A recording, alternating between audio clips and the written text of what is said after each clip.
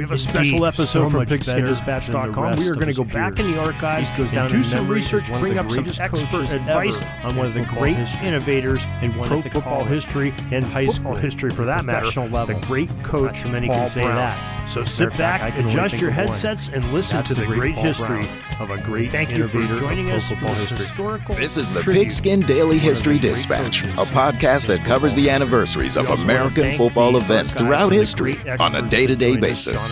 Your host, Darren Hayes, is podcasting from America's North Shore to bring you the memories of the gridiron one day at a time. So as we come out of the tunnel of the Sports History Network, let's take the field and go no huddle through the portal of positive gridiron history with PigskinDispatch.com.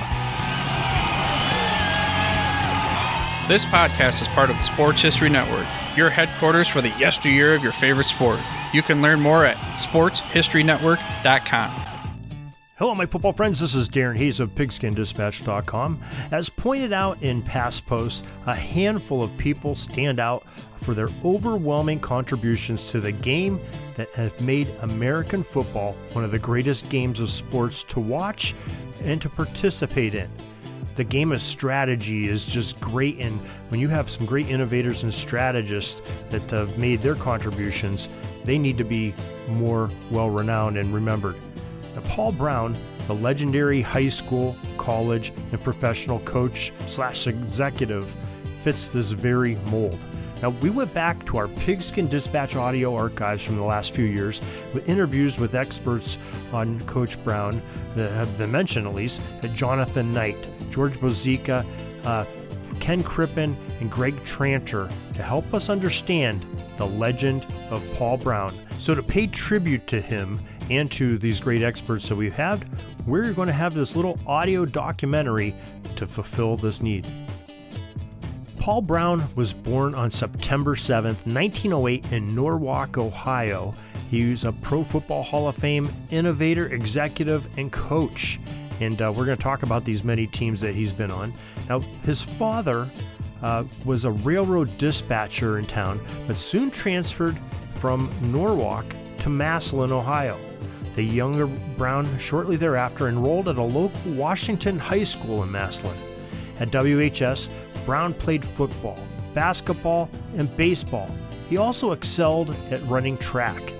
He was soon entrenched as the starting quarterback of the football team, and Brown led the Tigers to a 15-3 record in his 2 years there. Now, Paul Brown, soon after high school, enrolled at Ohio State University, dreaming of suiting up for the Ohio State Buckeyes football program. However, his dream ended abruptly when an assistant coach told him that he was too small and he was not even allowed to try out for the team because of his small stature. Now, his time in Columbus lasted only a year, and then he transferred to Miami University of Ohio that next fall. Now, fortunately for Brown, Chester Pister, the Miami coaching staff, did not find him to be too small and allowed him to remain on the team. Now, due to some injuries, Brown was named the starting quarterback in his junior season and never let go of it. He guided the Redskins to records of 6-2 as a junior and 7-2 as a senior. In 1930, he moved from Oxford to Maryland to teach and coach at Severn Prep High School. Now, during the 1931 season, he left there and he earned a head coaching job at his alma mater, Massillon High School. Professional Football Research Association President George Bozica, a great historian of Ohio football and pro football, fills us in from there. In 1935, Paul Brown sort of came into his own. They went into the McKinley-Masson game that year 9-0. They had outscored their opponents 477-13, and McKinley came in 6-2-1, and they played at Lehman Stadium in Canton. Lehman Stadium was part of Canton Lehman High School, my alma mater. I went to Canton Lehman High School. It doesn't exist anymore. It's now a junior high at a different location. But it was a high school in Canton, and it had a stadium right in front of the high school. Old concrete seats. And I saw that you would have to see it to believe it. But they said they used to be able to get like 14,000 to 12,000 people in there. How they did that, to this day, I really don't know. My dad said they used to bring in bleachers and stuff like that. They would close the streets all around it because it was right in the middle of a neighborhood. It's always fascinating to me, having gone to high school there, that, Paul Brown coached there. I always found that just fascinating. He coached on that field, that same field where our football team practiced every night. So it was just amazing. Well, they beat McKinley that day 6-0, and Massillon was named state champs and national champs, and that got Paul Brown going. Aiken moved on to the college ranks, but Paul Brown stayed in Massillon. And basically, I think he is responsible for creating the animal that we now know as Massillon. From 1935 to 1940, he went 58-1-1. Wow. He won 58 out of 60 games. He lost 1 and he tied 1. He won 6 state titles. He won 6 straight games over McKinley after having lost to them his first 3 years there. And he won 4 national championships. His greatest team, and it's considered one of the greatest teams in high school football history, is his 1940 team. They were led by 2 future Cleveland Browns, Tommy James and Horace Gillum. They went 10-0. They outscored their opponents 477-6 for the season. 11 of the players on that team made All-Ohio that year. 11 players made All-Ohio from one high school. Wow. They scrimmaged Kent State University that year. Kent State ended up that season 8-1. Massillon beat them 47-0. Definitely had a lot of success at Massillon, and he invented things such as the playbook. He was first to use hand signals to call plays. These signals later led to a person-to-person system of having a player, often lineman, shuttling the offensive plays into the quarterback. The success might have been a little bit too much for his high school peers in the coaching ranks, though. The Ohio High School Coaches Association urged Paul Brown to move to Ohio State. Now, that may have been, that you could say, well, you could look at that one of two ways. If you could consider it a compliment because they were saying how good it was, but I also think that maybe they wanted to get him out of their ranks because he was dominating the opposition so much. So he did become Ohio State coach in 1941, and actually he said that his 1940 Massillon team could have beat his 1941 Ohio State team. That's how good they were. Yes, Coach Brown became the youngest head coach in Big Ten history when he took over as a head coach of Ohio State University in 1941. Brown led the Buckeyes to their first ever national championship in just his second season with the school, as writer Jonathan Knight, author of Paul Brown's Ghost, tells us.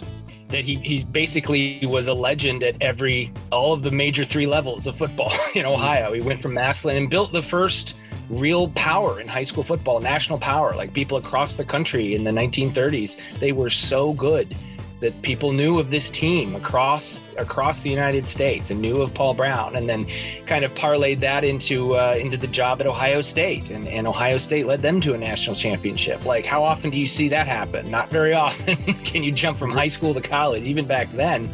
And one of the great what ifs, at least in Ohio football history, is what would have happened had Paul Brown remained at Ohio State. That was interrupted by World War II. World War II interrupted his coaching career and that of many of his players, too, at Ohio State. Yeah, he joined the Navy. He was in the Navy for a while there. And when he came back, things were a little different, or when he was about to, as the war was winding down, he kind of expected, I'll go back to Ohio State and pick up where I left off. Well, things had changed. There were some political things behind the scenes. It didn't quite happen. He opted then to go into professional football and go into that path. But it's interesting to consider, well, what would have happened? What if he'd have gone to Ohio State? Would we have ever heard of Woody Hayes? Would Ohio State football be just as successful, more successful? Would it have been different? In 1943, at the Great Lakes Naval Academy in Chicago, in his 2 years at Great Lakes, his teams went 15-5-2 with a memorable victory over Notre Dame in 1945. Now, while in Chicago, Brown was stationed with future successful head coaches Weeb Eubank, who served on his coaching staff, and Ara Parseghian and Bud Grant, both players on that Great Lakes team he coached.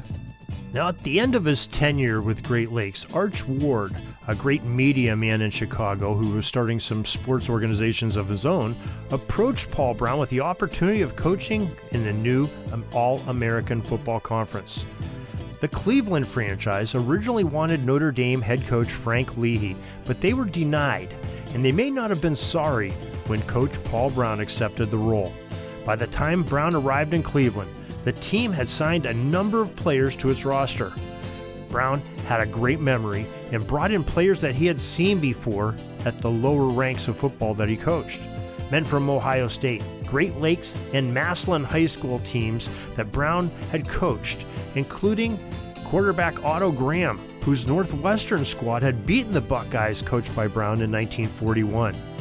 Lou Groza, a place kicker and tackle that played for Brown at Ohio State before the war had intervened. Receiver Dante Lavelli was a sophomore on Ohio State's championship-winning team in 1942. Bill Willis, he was a defensive lineman whom Brown coached at Ohio State. And Marion Motley, a running back who grew up in Canton and played for Brown at the Great Lakes Naval Academy. Willis and Motley became two of the first black athletes to play professional football when they joined the team in 1946. The Browns won the AAFC championship in all 4 seasons, 1946 and 1949, and they had their best year in the season of 1948. Greg Tranter, author of the Buffalo Sports Curse and numerous other football books, and also a member of the PFRA, tells us more about this. The Browns finished 15-0 that year. So they were the first professional football team to complete a season undefeated and untied. Another great historian from the PFRA, Ken Crippen, who is also the founder of the Football Learning Academy, has something to add to Greg's statement. Piggybacking off of what Greg had just said about the undefeated season, to put things in context too, they went 29 straight games without a defeat. And when you think about the 4 years that they were in the league, they won more championships than they lost games. Wow. Yeah, that puts some perspective on it, that's for sure. Yeah, so that 29-game streak was, they won most of 1947, winning the championship, won all of 1948, winning a championship, and then go into 49, and again won the championship. So after 4 years, the Cleveland Browns winning all 4 of those championship games of the AAFC, the AFC sort of dissolved and was merged in 1950 into the National Football League. And that was Cleveland's first year. And that's one of the great stories, too. The very first game that the Browns played in the NFL, they played the Philadelphia Eagles in 1950. The Eagles had won the previous 2 NFL titles and were, the greatest team in pro football at that time. And that was exactly their attitude. They're like, oh, well, who are these guys? We're playing this minor league team on opening night. Do we even need to put shoulder pads on? Like, we'll win this. The Browns went out onto their field in Philadelphia and won 35-10.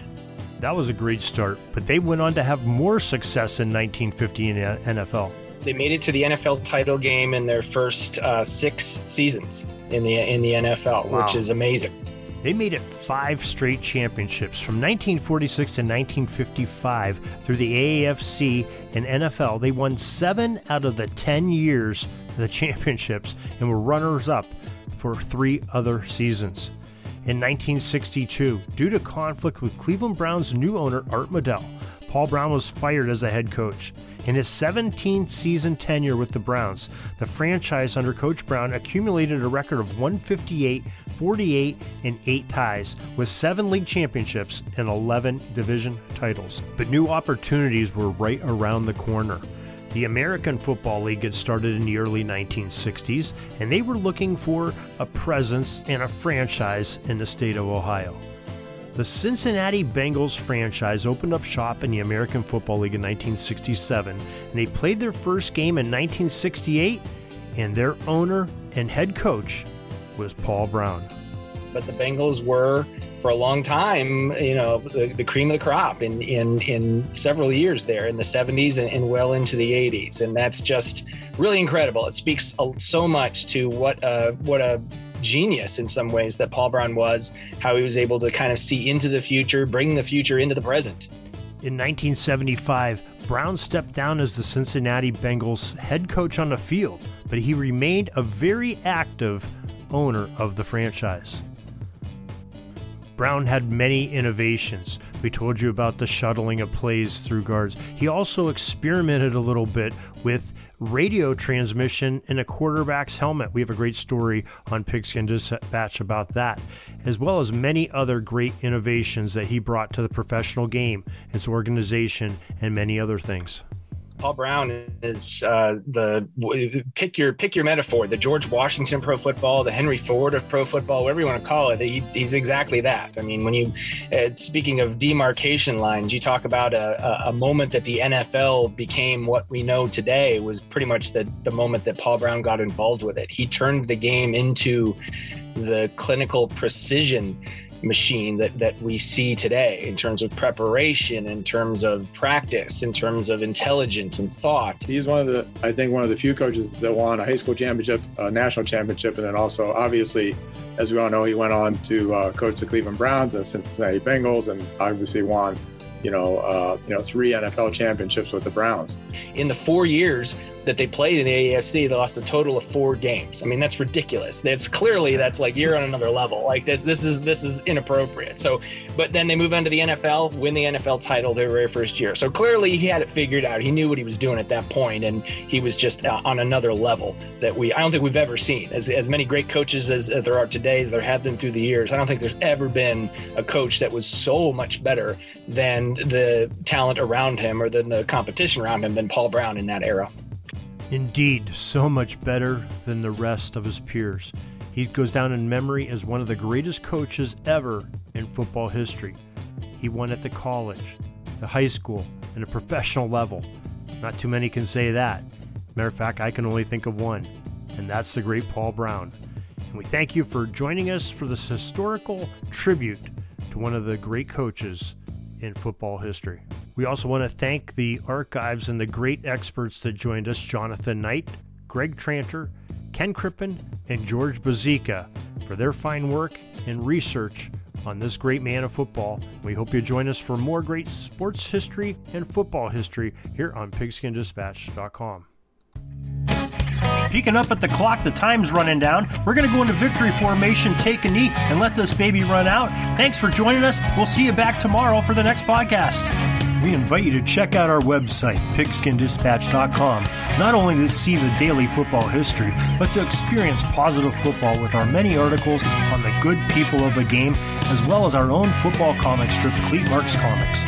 PigskinDispatch.com is also on social media outlets, Facebook, Twitter, Instagram, and don't forget the Pigskin Dispatch YouTube channel to get all of your positive football news and history. A special thanks to the talents of Mike and Gene Monroe, as well as Jason Neff for letting us use their music during our podcast. This podcast is part of the Sports History Network, your headquarters for the yesteryear of your favorite sport. You can learn more at sportshistorynetwork.com.